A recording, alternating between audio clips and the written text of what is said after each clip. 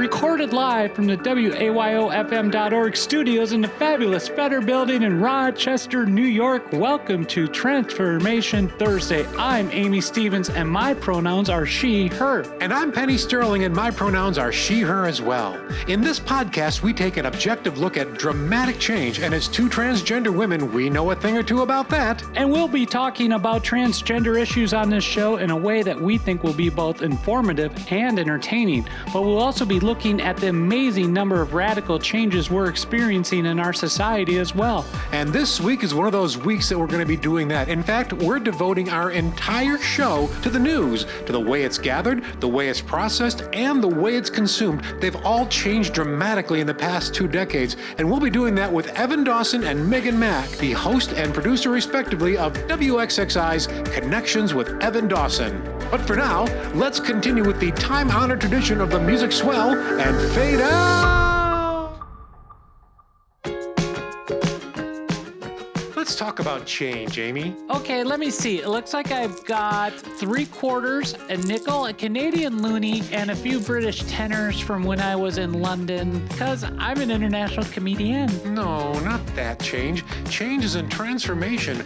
The topic of Transformation Thursday. Oh, yeah, that. Well, we're doing this podcast to highlight how much things change and how quickly they do it in society today. Everything changes, and change isn't good or bad, it just is. The more we realize that change is just the natural progression of things, the better off we'll be. Now, let's talk about change. Didn't we just do that? No, not the last one. The first one. The coins, money, about how people can give us some of theirs so that we can continue talking about ours. Are you just trying to get people to go to our Patreon page to support this podcast so that we can continue our exploration of what it means to live in a rapidly changing world? Because although this is a labor of love, we do have expenses, and by going to TransformationThursday.com, they can help ensure that we can continue to be bringing this fun and insightful commentary on the world today, plus get exclusive patrons-only content. If I say yes, can we get on to our next segment? Oh, God, I hope so. Okay then, TransformationThursday.com. Also, can you break a 20 for me? Sure, I can get that to you in euros. Okay, now you're just showing off.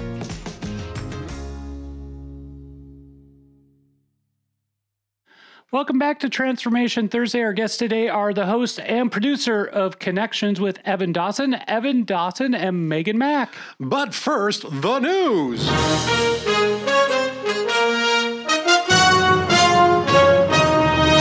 actually don't have any news, but I found this really cool news stinger, and I just wanted to use it. So, Evan and Megan, hi, how are you? Good. Oh, it's nice to be here. Thank you. Well, thank you for taking out time from your very busy schedules to come and talk about news. It's kind of like a busman's holiday or a bus person's holiday. A person of buses? Anyhow, we're trying to, we'll figure this out. So I wanted to bring you guys on, first off, because you're wonderful people and you've had us on your show more than one time. It's actually where Amy and I met, was waiting to do a segment one time. So you kind of are responsible for the mess you're in now. Yep. It's our fault. We're here. Yeah. We've made this mess. You have. Congratulations. Now you got to clean up after yourselves. We're going to do that by talking about news. Just about everything about news has changed. Crewing, editing, disseminating, consuming. Let me just throw this out as a softball question. In your experience, both of your experience, what has changed the most and what remains the same? No, you can go ahead. Your name's on the show. Your name's on Connection. Yes, but But I do all the actual you do all the work. You do all the work. Well, let me back it up a little bit further than that. Let's actually do a little. Can you guys give me a quick bio of each of you guys is related to news? Sure. Let's see here. I have been in the news business since 2001. I worked as a reporter in Charleston and Huntington, West Virginia, and then moved to Rochester in 2003. I was a news reporter and anchor for WHAM-TV. Back in those days, it was WOKR, right? Oh, yeah, WOKR. Yeah, Channel 13 out in West Henrietta Road. Woo! And then in 2014, moved to public radio, WXXI, and have been hosting Connections since then. Well, I'm much younger, so I started much later. Well, I started off in entertainment television with NBC doing some internships with Conan O'Brien, fun stories to share there. stories NBC are so much more Olympics. But we're here to talk about news, not entertainment. Right. And so then I came back to Rochester. I worked at WHEC TV, Channel 10, for a number of years, and then was very fortunate to find the job at XXI, and I've been there since 2015. Okay. So, Evan, you especially kind of came in at, a little bit of backstory about me. So, because everything is about me. Except no, it's about me. Oh, God. All right. So, in 1993, because I'm older than everybody here combined, I was the least... Not combined. Yeah, no. Okay, well, in 1993, I was the least important part of a team that took a nightly half-hour newscast and turned it into a 24-hour news wheel. I was one of the first producers of what was Our News, that became Time Warner Cable, all those different things. The very first 24-hour local news channel was New York One in New York City, which was a Time Warner affiliate, which was a Time Warner industry concern. And they just backed up a Brinks truck to them and said, get this on the air. And then they turned to Rochester and said, get this on the air and make it profitable, which means, of course, that make it cheap, which is why they hired me. When I started out, we were shooting on tape. Oftentimes we would go out with a photographer and a reporter, and occasionally, for the larger stories, a producer. And then there would be you'd want to get like if it was a later breaking news, you'd want to give like a VOSOT for the 6 and then a package for the 11, or if it was earlier, you get the packet 11, the VOSOT for the 6. Yeah, this deadline driven thing. But now we have this continuing feed of news, and not just on television and not just on radio, but all over the place, on the internets, everywhere.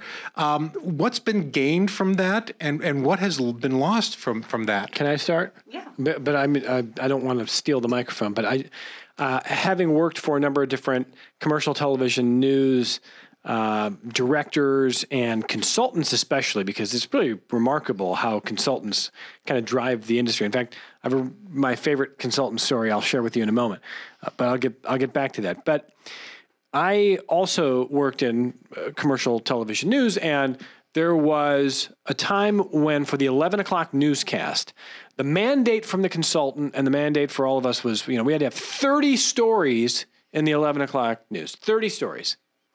How much news is in a half hour of news? Well, if it starts at 11 sharp, the A block, the first block of news, might be over by 11:08 or 9, and then there's 2 to 3 minutes of ads, and then there's this weathercast that's several minutes, and then there's a couple more minutes of ads, and then there's a sports cast, and then more ads, and then maybe a little bit more news. I don't know, 10 minutes out of 30? Yeah. 30 stories in 10 minutes?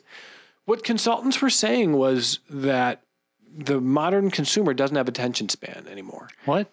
No. Hey. She's already gone. Yeah. I resemble that remark. And that was the idea, that people can't hang in there beyond 30 to 40 seconds. They want simple, they want fast, they want quick hitting, they want on to the next. And so this is where I actually think it's really interesting to kind of talk on a podcast like this, Transformation Thursday, because so much of what both of you are working on is telling the stories of how transformation is happening in a lot of different settings in our society. And the idea that news had been transformed was like this fixed idea a decade ago, or maybe even 5-10 years ago, that people didn't have attention spans. And now, having gone to public radio for more than 5 years, I can say that I think the consultants were wrong. I think that was... We moved into this era where that's what a lot of people thought that they wanted. But then I think, and I'm really generalizing, which is a dangerous thing, but I think people realized that was mostly just making us dumber. That, you've got to distill a story into 30 seconds. How can you understand something, even if there's any complexity, in 30 seconds? Mm-hmm. Yeah. That's not a house fire. And now what we find with the talk show is people do want depth of conversation. They want interaction. They want thoughtful voices. They want differences of opinion, and they want a chance to consider it. And I'm really gratified by that, because the transformation that the consultant said was happening, I don't think has happened. I think, but that's probably the public radio me, like showing my bias, right? I was just gonna say that. I think now is that public radio is attracting a different type of audience than I think a commercial radio station would be with a talk format as well. So maybe we can talk some about the differences there with the audiences and how those have changed over the years. Yeah, and I think that's fair. And I think it's also fair to kind of, again, linger on this point that I really am showing a bit of a bias here. But I do think, to Amy's point, on commercial radio, you have a lot more single opinion. So technically we're a talk show. And when I told family I was going to do a talk show, they have this idea of what is largely conservative, but not always, talk radio. Kind of a Bob Lonsberry-ish. Or one person sort of sitting up on top of the mountaintop and sharing opinions down at the world, as opposed to what Megan and I do, Megan and Rob and everybody else who's involved in the show. And so I do think that there is that commercial side that is different, that the newscasts are still, I mean, you still have those consultant-driven, quick-hitting newscasts, short newscasts, house fire, stabbing, shooting, be scared of the city, it's a dangerous place kind of thing, without context. And that does exist, and that's very popular. So that's not like that's gone away. I'm kind of positing here, under the theme of Transformation Thursday, that what the consultants thought was transforming 10 years ago was not a healthy transformation, and there's been some resistance to it, and there's been some evidence that people actually do need depth. And I think there's a danger to allowing that other transformation to take place, if that's fair. Now, I've been talking a lot here. Tell me where I'm wrong. No, Penny, you wanted to jump in. Go ahead. No, go. I was gonna jump in and say, Megan, I'd love to have your viewpoint on this. Yeah. So, as the producer, as the person who the brains, the brains, the person who actually, as a producer comes up with and secures and formats, I'm guessing a lot of what we hear coming out of Evan's mouth. We do a lot of that together. We do a lot of booking and research. But yes, I'm dictating every word through his ear, through an IFB. In every show. Say it out here, and I say it here, and it comes out there. Broadcast news, absolutely, absolutely. I love that. But it's true. I agree with all the points Evan made. I also think that the way that we're putting news together is very different, and that has transformed. If you looked at a commercial newsroom, 10 years ago when I was there, we had a photog going out with a reporter, like you said, Penny. And sometimes, if they were very lucky, a producer. Now there's multimedia journalists. They have to go out, shoot their own stories, cover everything themselves, come back, edit, put it all together, produce it themselves, get it on the air, and get it online. Online too. Yep, yeah. Write their web stories, produce their digital packages. So it's all probably to save money. Simplified into one person, which I think is unfair and not very productive, because then you have less time to focus on context, like Evan said. But also it gives people in the community more of an opportunity to be a journalist, which I think is good and bad, depending on, the viewpoints and how informed people are. Yeah, well, that brings up something that happened with me when I was producing the news back in the 90s, and that surprised me. One of the reasons, I think, when we met, it was one of the stories we were talking about was the political cartoon that was published in the Rochester Business Journal. Oh, yes. And the letter that I wrote them. And in my letter, I wrote, not only did somebody look at this and say, okay, but the person who vetted this decision also said, okay. And I got written back and said, well, we don't vet. Because the skeleton staff, do more with less, that just in time stuff, and everybody, if you are in charge of, writing, producing, voicing, editing, getting it ready for on the air, getting it ready for Facebook and Twitter, writing social media, all those different things you have to do. Who has time in their day to look over all this stuff and check it for accuracy and fairness and all the things that you would hope that a gatekeeper function like a newsroom would have? Like, who watches the Watchmen? I think that is one of the dangers of the speed that we're seeing in terms of social media and the demand for content and information quickly, and to be first. Everyone wants to be first. Everyone, yeah, and now.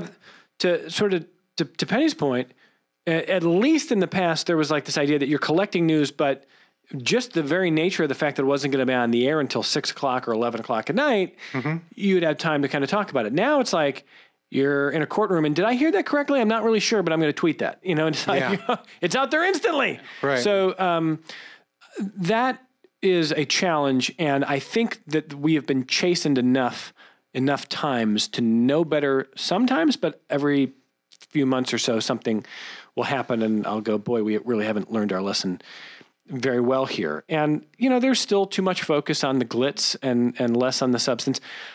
I want to do a couple of things to kind of protect myself a little bit here. Sure. Absolutely. I want to say that some of my friends and colleagues in commercial television news sometimes maybe misinterpret my tone or what I'm saying about it because they think, oh, you're just trashing what you used to do because you don't do it anymore. And that's not really the case.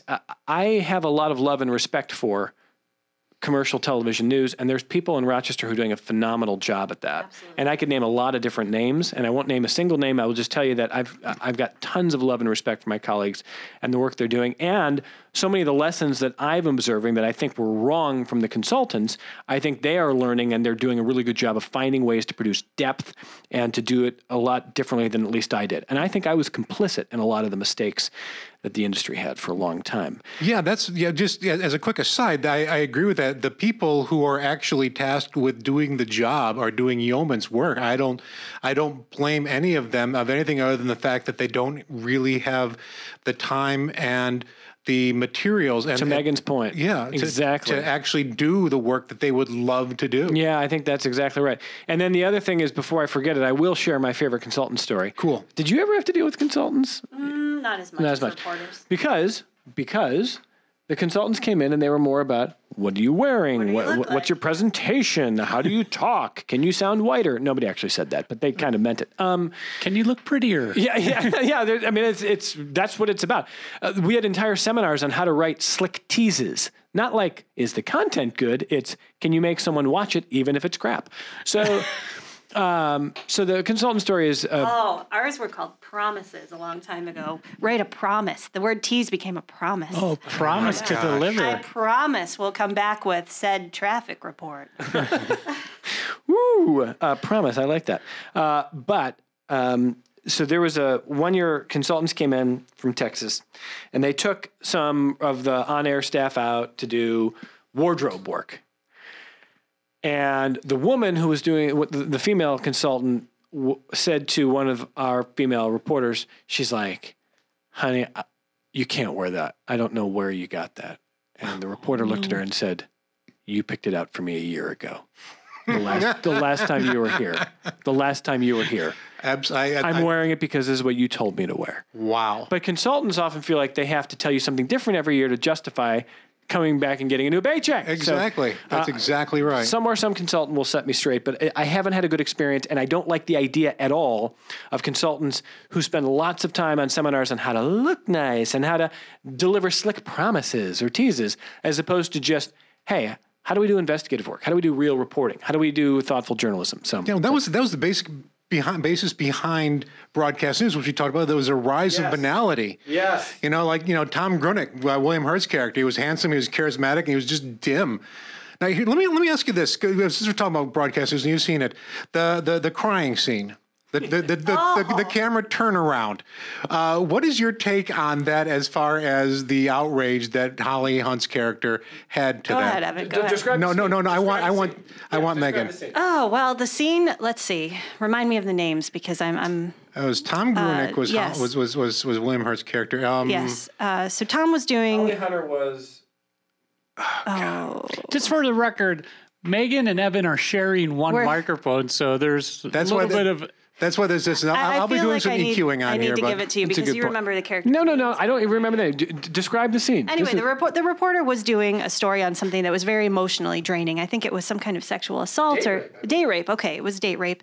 And the woman who was being interviewed was very emotional. She was courageous. Sharing her personal story, was very affected.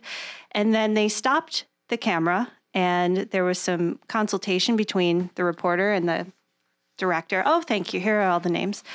And they decided... Jane, yes.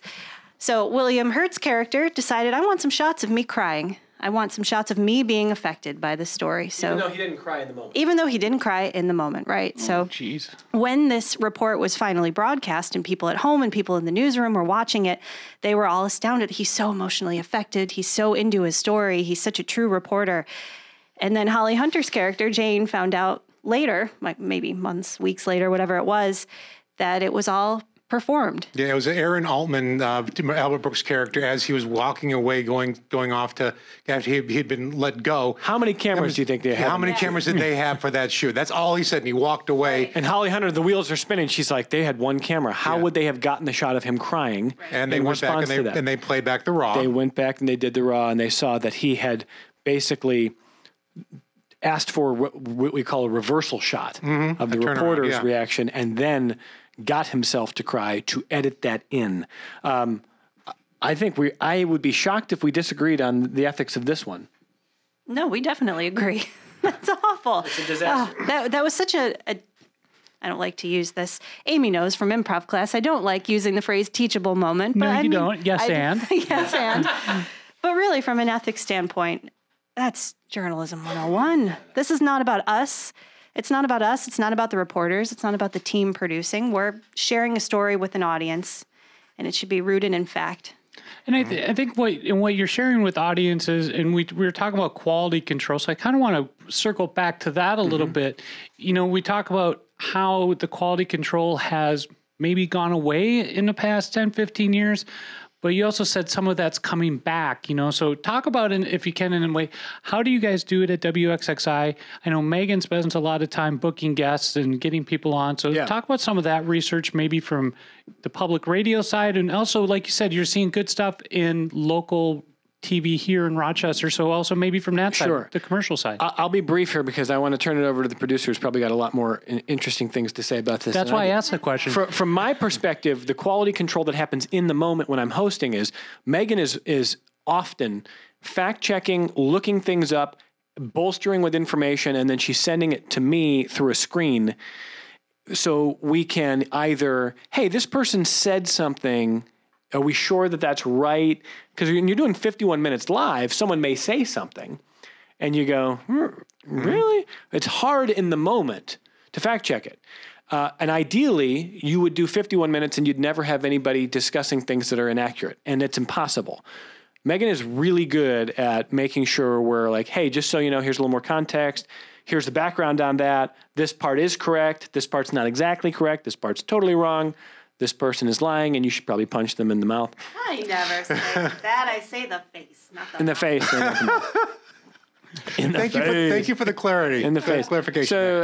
So Megan's very good about that in the moment, which we take very seriously. Now, once in a great while, something will be egregious enough that we want to correct it later.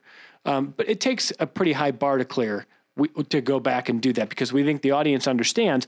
But I will also, in the moment, if I'm not sure of something, I will tell the audience, you know, to be clear, I'm not sure of the data on this. I'm not sure the background. So people are understanding that the host is being transparent about what we do know and what we don't know.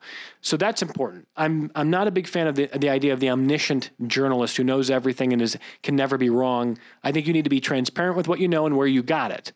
Because I think what we've learned in the last 10 to 15 years is show your work. You know, let people know, how do you know this? What's the sourcing on this? Can we trust this? And does this need, you know, further confirmation, further sourcing? Is that fair? I think that's fair, but give yourself some credit too. You're doing a lot in the moment, checking things on your phone. If I can't get to it, or if you've caught something that I couldn't flag, so you're doing that as well. It's not just me, and we're a small team. The Connection show, we do 500 hours a year. There's 3 of us on the show: Evan hosting, me producing, our engineer Rob Braden, who's awesome. Yep. So. There's a lot of pressure, and we don't catch everything all the time, and our listeners are really good at writing in, tweeting in, calling in, saying, hey, I heard this, that's not true, here's some information. We have people who are really on the ball, so a lot of the credit goes to them.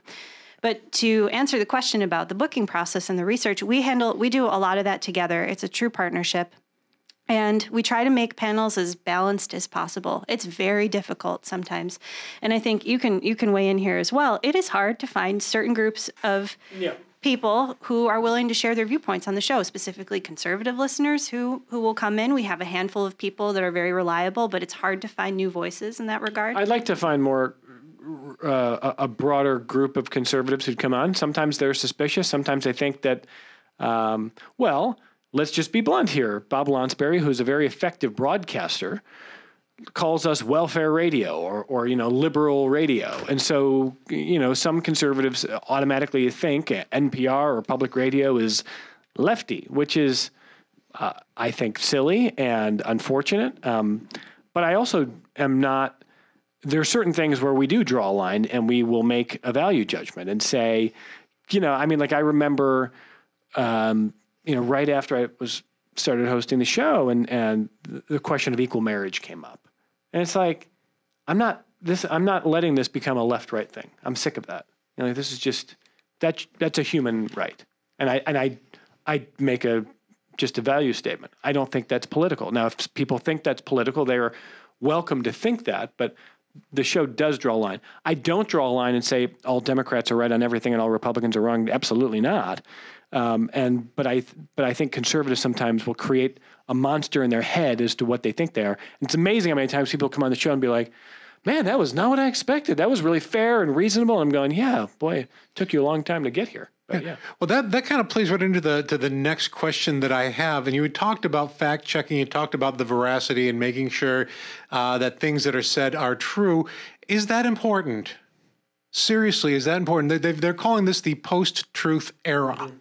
Because of people in power who are proven to be wrong repeatedly and yet continue to double down on the thing that was proven to be a lie. Yeah.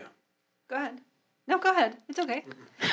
Well, did I touch a hot button here? No, I think he's just being polite. I know he has a lot to say, so you can jump in. No, really. Well, yes, it's important, and it's the job. I think the job of journalists right now is probably the most difficult it's ever been living in this country post 2016. And whether it's fact checking on a talk show or, tweeting something to push back on something else that's been tweeted, it is our job to do that. And it's difficult. And it's our job to make sure that the facts are out there. And I want you to weigh in because you deal with this more than I do. I'm more concerned with this, which is kind of like, I think, at the core of Penny's question. Yeah, for sure it matters. What is hard to understand is how we've gotten to a point where it doesn't matter to so many people. In other words, you are impenetrable to new information that might contradict your biases. That's really tough. And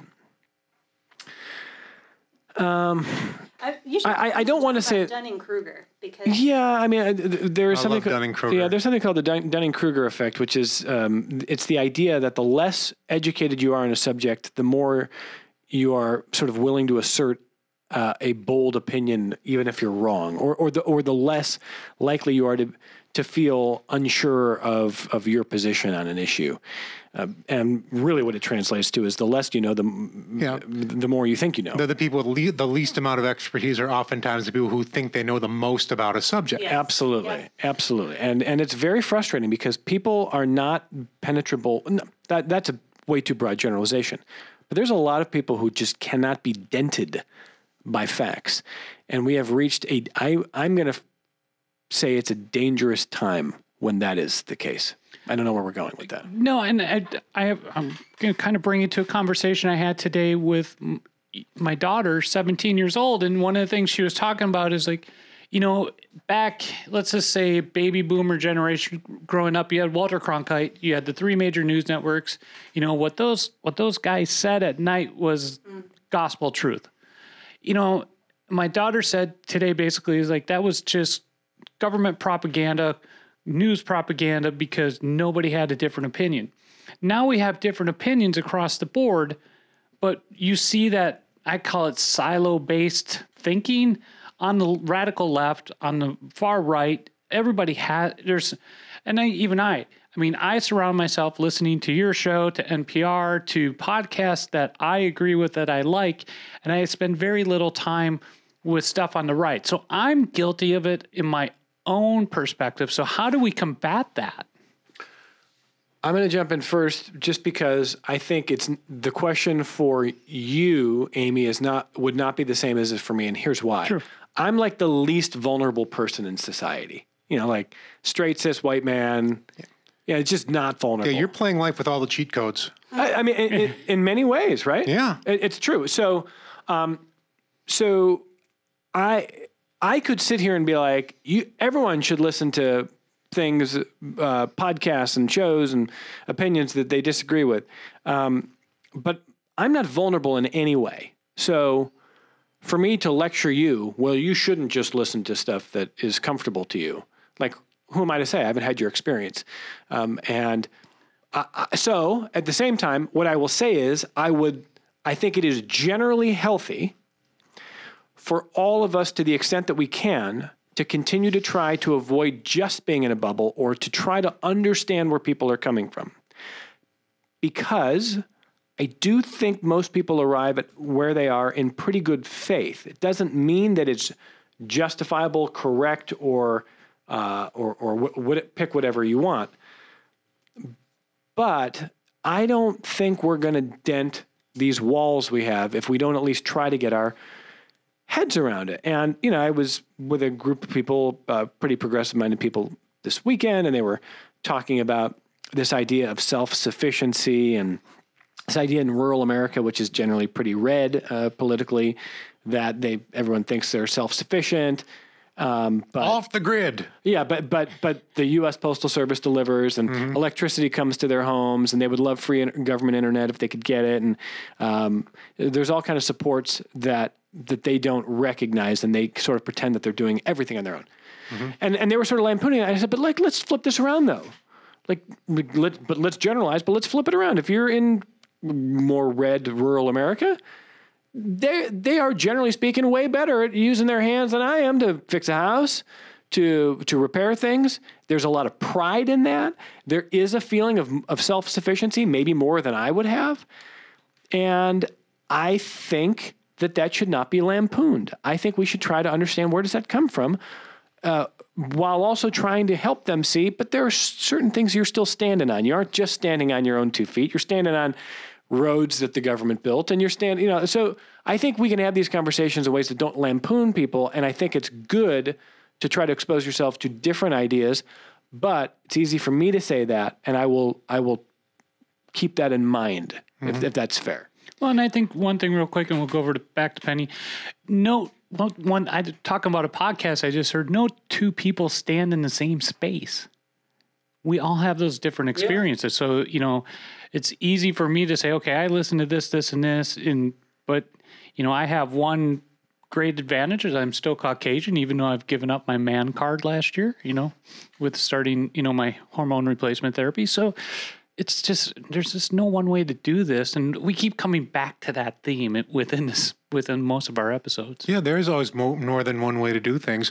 But there seems to be only one way to do news. Well, Go ahead. I think we have a big problem with media literacy in this country, too. I mean, there's such a lack of understanding about what's fact versus what's opinion sometimes. And I don't want to go ahead and blame schools universally, but I took one media literacy class in high school, and we watched movies. We never learned how to distinguish fact from opinion, or how to understand newscasts, or read a newspaper and understand what's important about that. And I think that gets taken advantage of by, I hate to single them out. Well, actually, I like to single them out, Fox News, where they call themselves a news channel. But if you look at what they designate as news and what they designate as entertainment, like something like more than 80% of what they put on, they consider to be entertainment, yet they call themselves a news channel. So the question that I want to ask you guys, and I know that this is not something that you two deal with on a day-to-day basis, because neither of you are in the churn it out actually news gathering part of this, and especially on the national level. But are the rules that news plays by enough? Are they solid enough? Do they need to be changed? It just feels to me in a lot of ways that news is being played, especially when you're targeted. Come out and targeted. And words like liar and lie and racist, which there was an NPR program that called when Donald Trump tweeted against the Squad, the 4 Yeah. Democratic women of color. NPR said it was racist. Yes. Now, and the New York Times has been calling Trump a liar since 2017. I want to read you a quote about this and about the use of the word racist. And this is from the NPR's Vice President of Newsroom Diversity and Training, Keith Woods. And he said, and who disagreed with his own stations. Yeah, I'm familiar with it. Yeah. And his words mirror those of avowed racists and xenophobes that date back to the birth of this country. Was that a moral judgment in my last sentence? I would argue no. I'd call it context, and it doesn't require, in my opinion, just a basic understanding of history. Now, just saying that's a basic understanding of history, I think is something that may not be what a lot of people have. But he goes on and says that's an alternative to labels. Report, quote people, cite sources, add context, leave the moral labeling to the people affected, so the opinion writers, the editorial writers, the preachers and philosophers, and to the public we serve. That's how he ended his article. Mm-hmm. What are your thoughts about that? Which side of this radio disagreement? Why are you deferring to me? Go ahead. Sir, you're on the air. Go. Oh, the interactions are fantastic. Nobody can over see there. this. I'm not trying to grab the mic. I'm trying to put it in front of Megan, and Megan's like, no, you. I think he's wrong, and but I'll explain why. And I also think that there's a good. This is not like a wishy-washy NPR sort of company answer. I think there is a good intention with what was his name? Woods? Who was the person? Keith Woods. Keith Woods.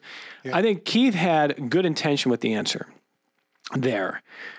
On saying that Trump is a liar, here I would agree with him. On using the term, describing Trump's language about the Squad as racist, I would disagree with him, and I'll explain why. How many times a day does the average person lie? I just looked this up. I mean, there's a lot of research here. Study published in a recent journal out of UMass found that 60% of people lied at least once during a 10-minute conversation and told an average of 2 to 3 lies in 10 minutes of conversation. So I am a liar. No, you're not. You're not telling the truth about that. So Donald Trump is a liar. Barack Obama is a liar. It doesn't do us any good to say that what we really mean when we say that is a serial liar, right? Mm-hmm. What we mean is Donald Trump is a serial liar. Now, we do know, because these things have been tracked, that Donald Trump lies more than any elected leader in significant power than we've ever really tried to quantify. Mm-hmm. So if you want to say he is a serial or chronic liar, that's fine. I don't know what good it does because it frames this idea that, well, Donald Trump lies. And didn't lie? I mean, he was, maybe we didn't like him, but Mitt Romney didn't lie, and Barack Obama didn't lie, and, Marco Rubio didn't lie, and Hillary Clinton didn't lie, but Donald Trump lies. No, everybody lies. I lie. I mean, I don't like lying. I try not to lie. Apparently I lie. I think I lie more than I'd like. So the idea that saying Donald Trump is a liar isn't all that powerful to me. But when he does lie, NPR has been a little wishy-washy at times saying, is this a lie or is this an untruth? Do we euphemize it? I think there are times where it's a lie and it's obvious and you can say so. And there are times where it's a little more gray. And that's where Keith Woods is simply saying, let people make up their own minds. On the subject of using the term racist, Anand Giridharadas, Jay Rosen, they've had a lot to say on this. They think they are tired of news organizations like NPR saying the president used racially tinged language or racially coded language instead of just saying racist language. Because he uses racist language. He does. Yeah. The president does do that. And I am more on board with NPR's decision regarding the term racist than I would be with liar for the reasons I explained. Oh, I've thought a lot about this, and I don't know. I wonder if leadership in newsrooms needs to change regarding this issue. I'm very uncomfortable with it. I had a guest on the show when you were off, Evan, a young black man who's part of the Republican Party, who is running for city council, and one of our listeners wanted to know how can you be part of the Republican Party when you're a young man of color, considering what this party is doing, according to this listener. And see, I just qualified my statement there so I wouldn't editorialize. So, this is how we think sometimes. Mm-hmm. Are we too restricted by that thought process? You don't think so? No, I think what you're doing there is being careful to relay the fact that it was a listener saying this. So what you're not trying to do is make an all-knowing judgment that there's no reasonable way any young African-American could be a Republican. So part 2 of this, which it's the same theory, but is this okay, is he answered the question, and then I said, some people would consider this president racist. I can't say. I don't feel like I can say. No, I heard that. That was an excellent...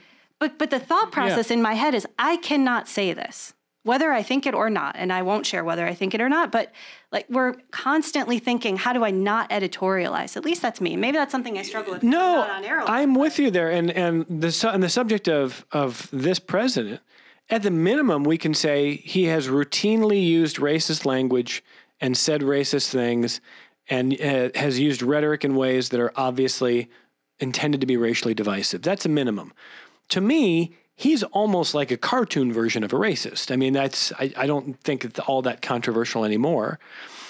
So I guess let's just have a little conversation. Should I have said something more direct in that moment?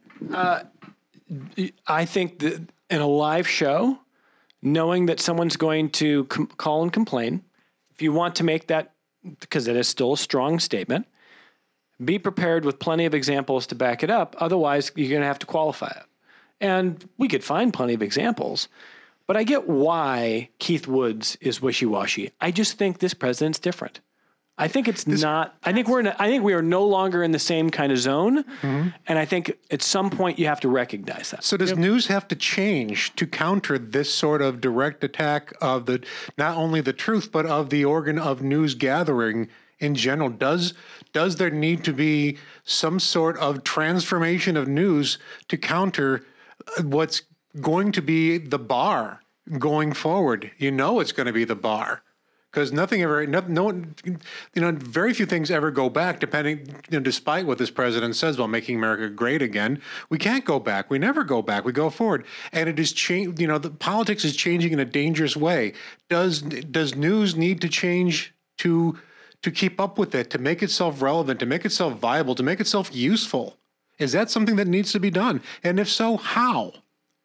That's now Evan is passing the mic to me. Exactly. Not passing it, just put it in your face. Shoving it in my face. I struggle with this a lot. And I think in a very brief way, I will say yes. I think it does. Because like you said, Penny, there's no going back. We don't know what's happening in 2020. But the rules have changed. And I do think we need to change with it. And think about how news has changed over the past few decades. In certain respects, and I'm sure... In most respects, right. That's how we started this half hour. Absolutely. It's transformed in so many ways, and we've hit a point where it's unlike anything that we've seen before. I think we've really come full circle, and I'll let Evan chime in, and then, because I can tell he has that right there at the tip of his tongue. Well, I just think... when Penny asks the question, does the news need to change to recognize the unusual circumstances or the changed circumstances? The answer that I would give is really not all that satisfying. And the answer is, I don't know. And that's because I think the answer is probably yes, because if we're going to be honest about, and report honestly about what's happening, we have to be direct in a way that feels to people like Keith Woods to be a bridge too far, that goes beyond what ostensibly objective, though I'm not a big fan of that term, self-aware journalists can do? Probably yes. However, there is some element of the population that wants journalism to become sort of another arm of advocacy or activism. Yeah. But there's a difference between...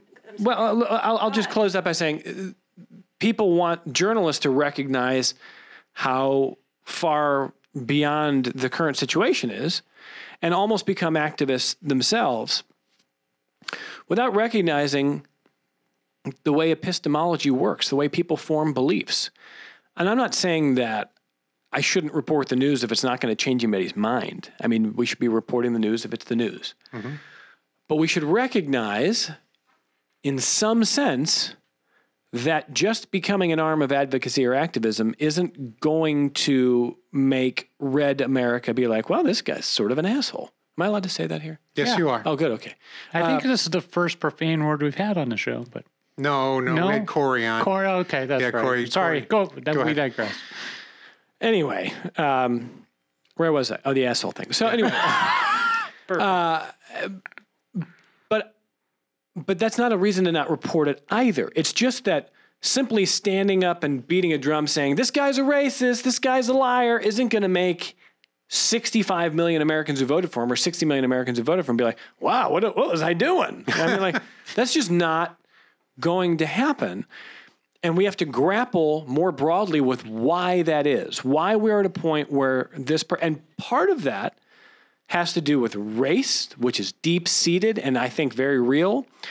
Part of that, I think, has to do with economic hopelessness. And this is not like me being like, oh, I see. He's on the narrative of it's economic inequality. And those people aren't racist. You just don't understand them. I think it could actually be both. And I think if you go to the Youngstown, Ohio's and blah, blah, blah, I mean, places where I've spent a lot of time, there is a feeling that they wanted to break the system so badly because look at who Donald Trump is. Donald Trump is not one of them. Donald Trump is not someone who can fix things with his bare hands. He couldn't fix a Lego. Donald Trump has not built anything from the ground up in his life. He's had everything handed to him.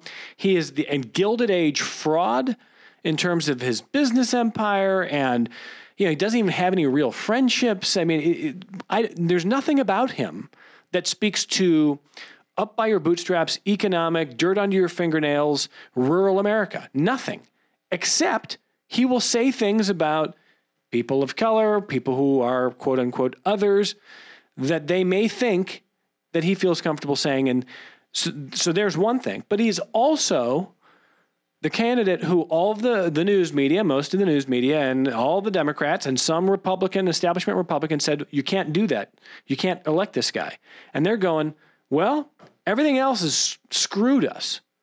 Our hometown is collapsing here. We got nothing but opioids left.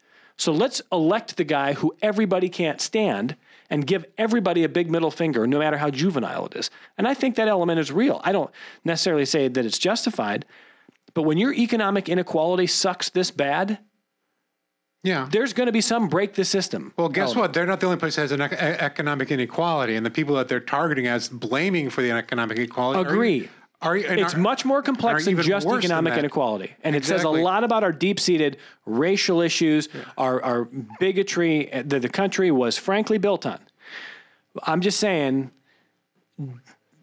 I think that there's probably some reckoning that even the Democratic Party needs to do with its own record on economic inequality. Oh, absolutely. Oh, yeah. This is not, but only one party is making their bones on racism.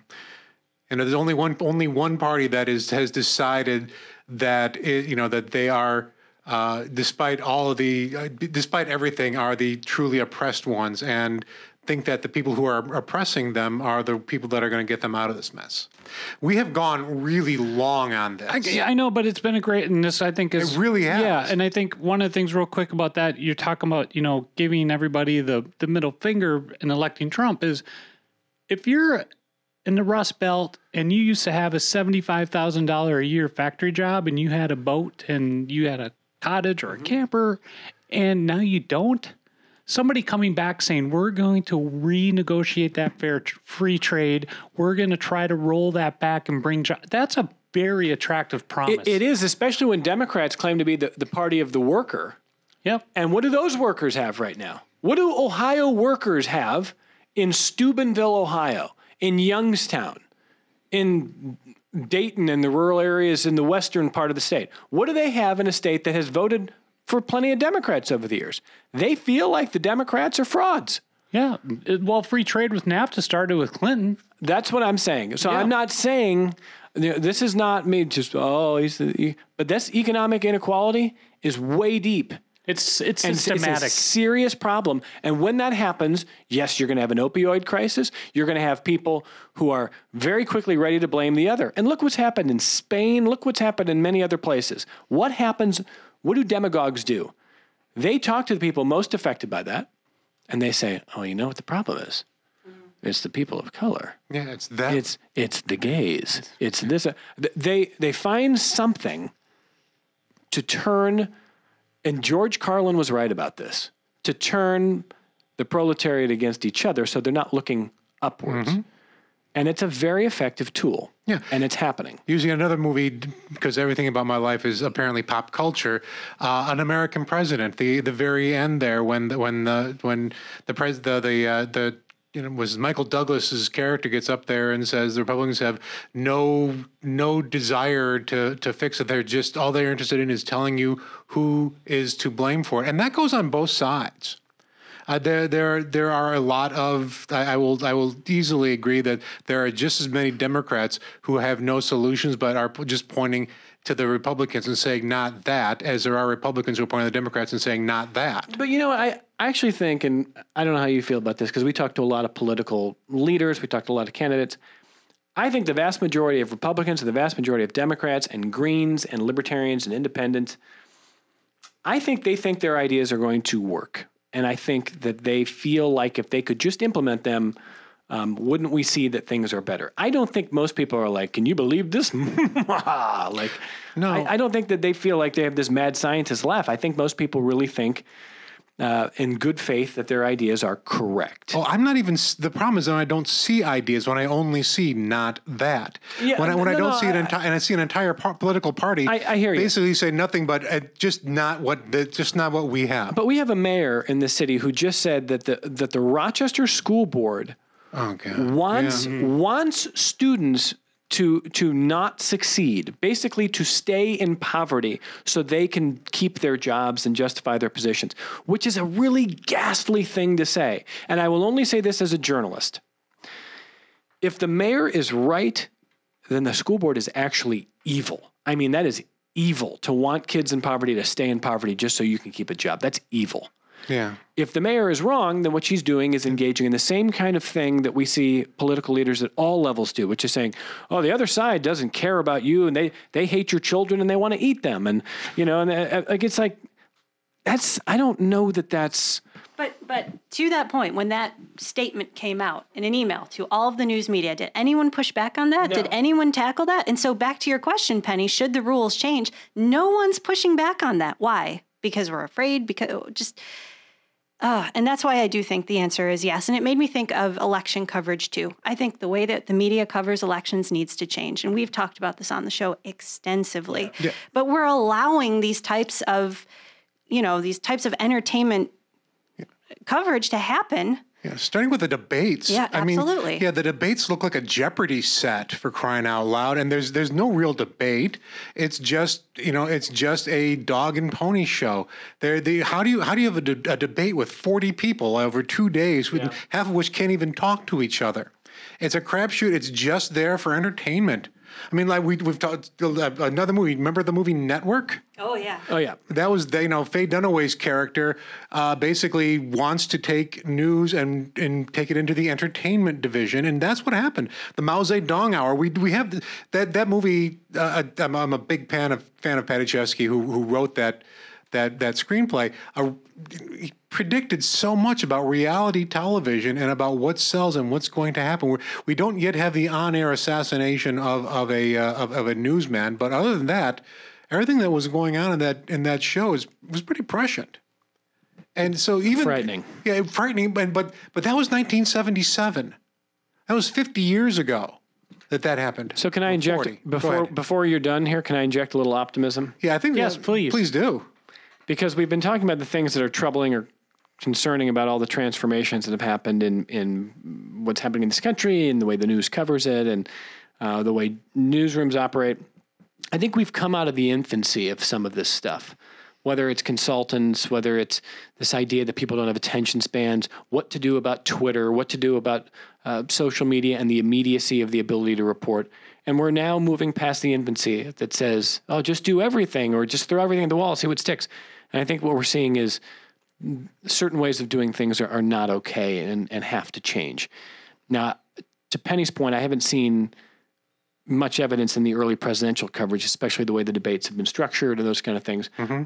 But then I sort of have. I mean, the New York Times put all of the Democrats who would sit down in front of a camera and say, talk as much as you want about climate change, and we'll just put them all back to back to back, every candidate.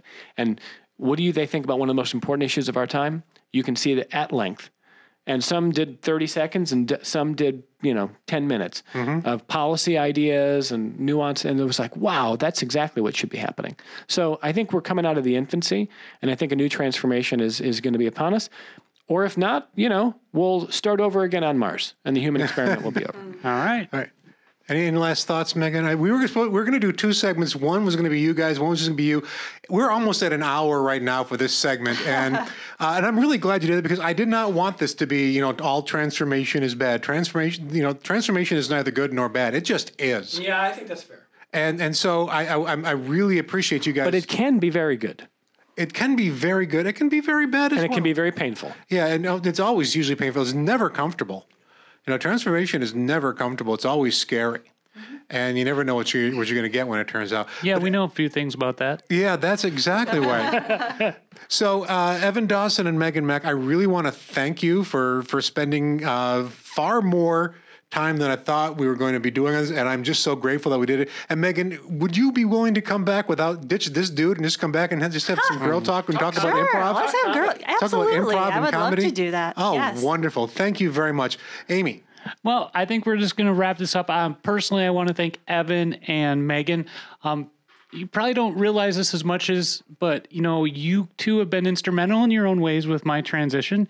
Having us on the show twice, and especially, your words of encouragement and background, and it's just been fantastic. Especially with Megan, like I said, when we were on air a couple weeks ago, just giving me that space to explore my gender inside of improv has been invaluable to me. So thank you so much for coming on and being part of our Transformation Thursday. Thank you. We'll be back with a wrap up of just Amy and I, and we'll ditch these two losers in a minute. This is Transformation Thursday.